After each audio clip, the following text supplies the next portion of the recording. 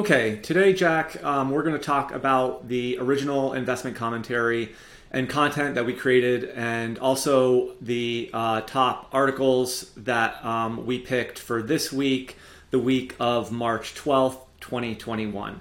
And to start, Jack, why don't you maybe begin by just talking about the article that you wrote this week, which actually got some good play on Twitter, about sort of value stocks and maybe the performance of value stocks and what might be fooling some investors in the market today.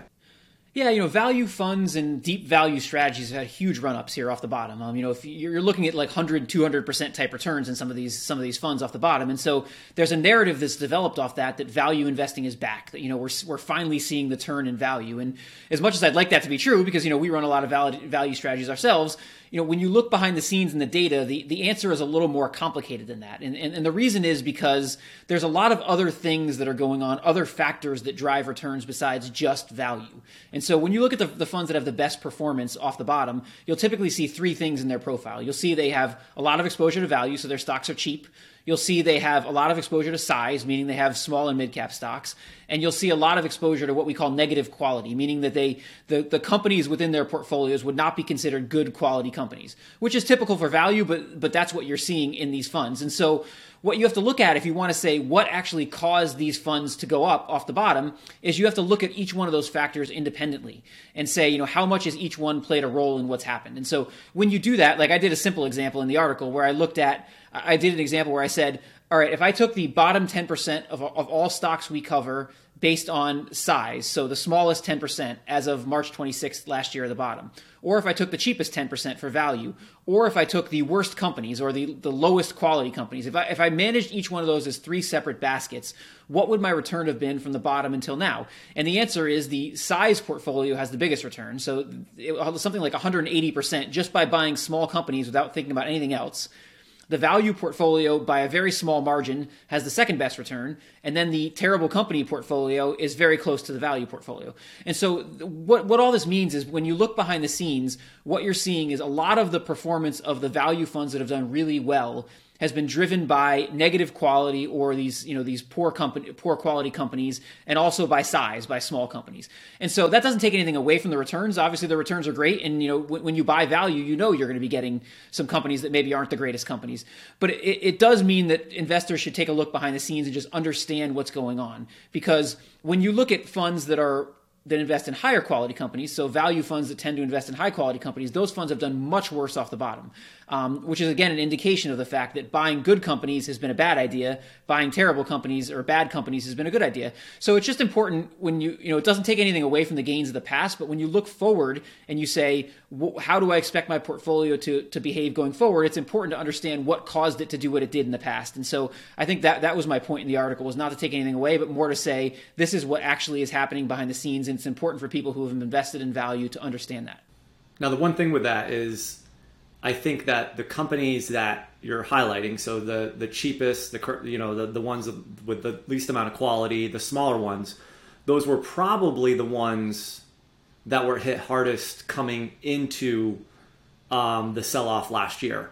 So I would imagine if you look back, those were probably the companies that got hit the most, because those are the ones that were, maybe the businesses weren't as high quality, so their stocks tended to get hit more coming into that. But as we've, I guess sort of come out of it, those stocks have been the biggest winners, like you highlighted. The other thing I know, like this year, is micro caps. Like when you look at in the small cap universe, when you look at small caps, and then you break out even micro caps, I think that segment of the market is doing even better than the overall small cap market. So it just goes to show how much smaller companies are driving a lot of the returns in some of these indices that you're seeing. Yeah, your point is well taken. And you're also right that these stocks were the worst performers in the downturn. And also, this is what you would expect. I mean, if you look at historically, when we get market bottoms, a lot of the time you see these low quality companies being the first ones to go up. You saw it in 2009 as well.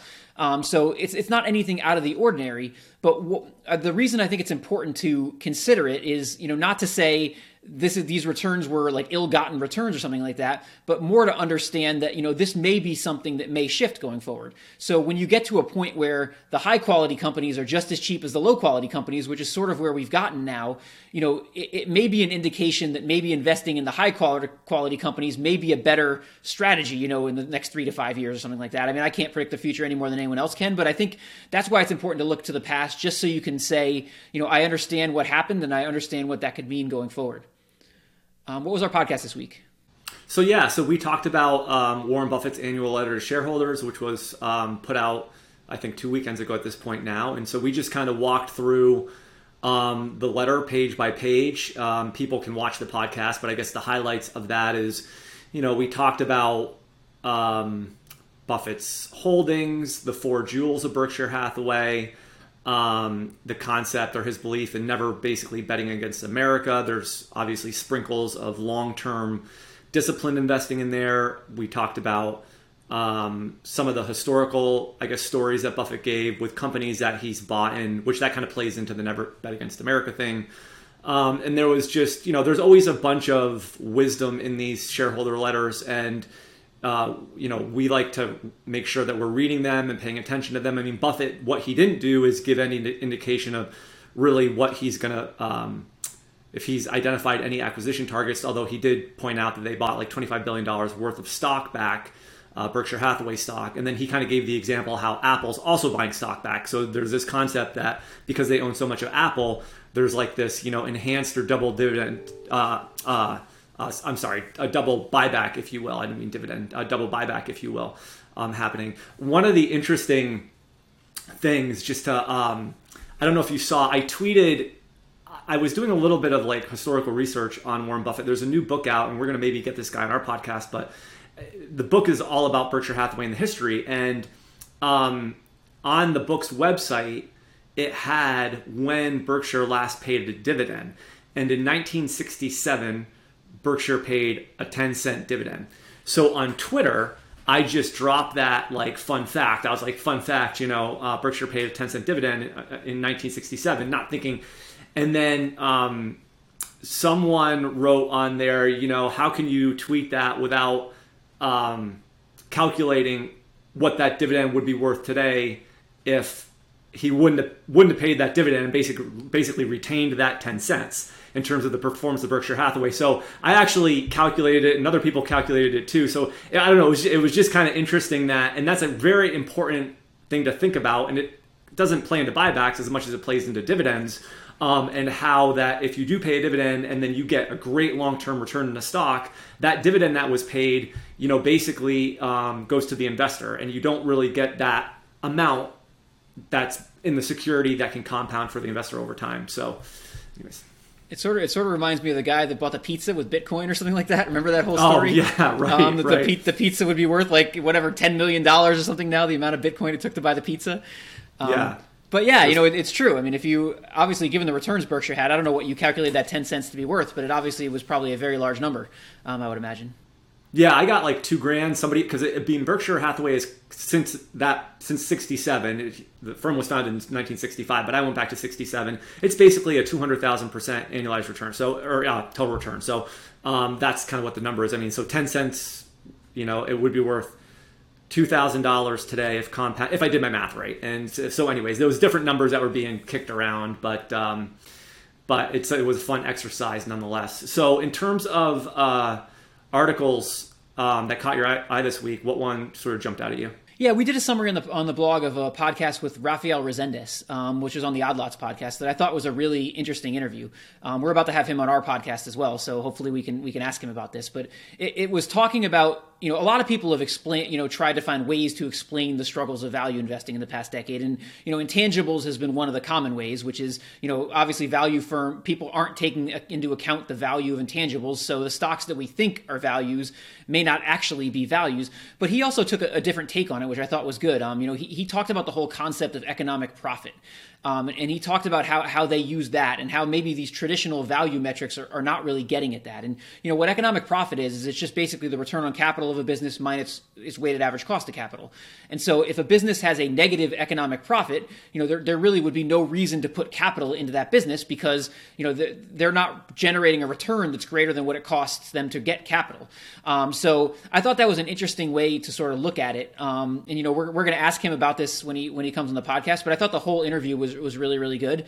And, I think for those of us that are value investors, it's really important that we take a step back and try to look at, what happened in the past decade and what are some of the potential explanations and how those explanations might help us to enhance our value strategies going forward. So I thought there were some interesting ideas in there.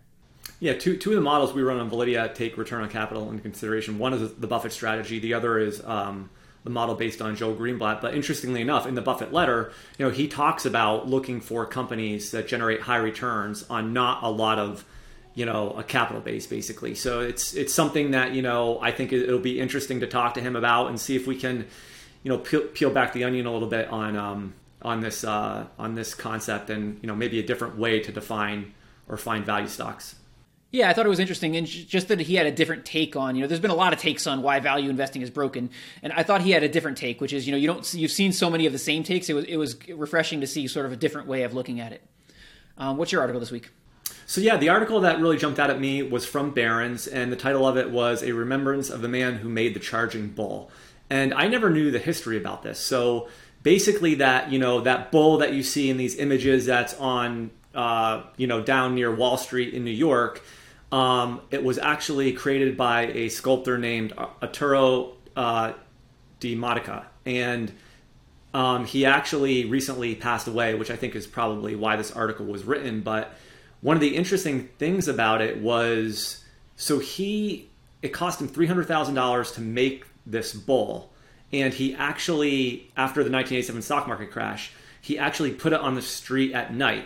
So no one knew that this was coming. Maybe some of his family members and stuff knew that this was coming. But he basically brought this bull, however he got it there, and put it on the street at night. And it was supposed to symbolize, that as the stock market and New Yorkers, given what was going on at the time, that, we have this like ability to kind of push through and, basically whatever the bull symbolizes, like strength and, those types of things. And then the article was talking about how that one of his friends was sort of giving, more of the history there behind his work and other things that this guy was working on. So I never knew, what the story of that bull was. I always thought maybe, you would think like a company made it, or like the Wall Street or the New York Stock Exchange had it, contracted, but it wasn't. It was just some guy that after the 1987 stock market crash, basically put in the work and put it there. And just in sort of closing, his friend wrote this, and this was in the article, or he said this, and this is in the article. It's like the heritage that Arturo left New York, the people, the market, the positive power will live forever. That's really the purpose of art. So I don't know. It's just, to me, it was a cool story. It's got some history in there, and obviously that bull symbolizes, what the stock market and long-term investing is all about. Yeah, I didn't know that story at all. You always do a good job of finding these articles that I never would have found, when you're curating content for the blog. So yeah, that was a really interesting one. Thank you very much. All right, guys. So hopefully you found this conversation interesting, and we'll see you next time. Thank you. If you'd like to keep up on the research, writing, and curation we're doing at Validia, please go to blog.validia.com to learn more and stay updated. You can follow Jack on Twitter at @PracticalQuant and follow me on Twitter at @JJCarboneau. Thanks so much. Justin Carboneau and Jack Forehand are principals at Validia Capital Management. The opinions expressed in this podcast do not necessarily reflect the opinions of Validia Capital. No information on this podcast should be construed as investment advice. Securities discussed in the podcast may be holdings of clients of Validia Capital.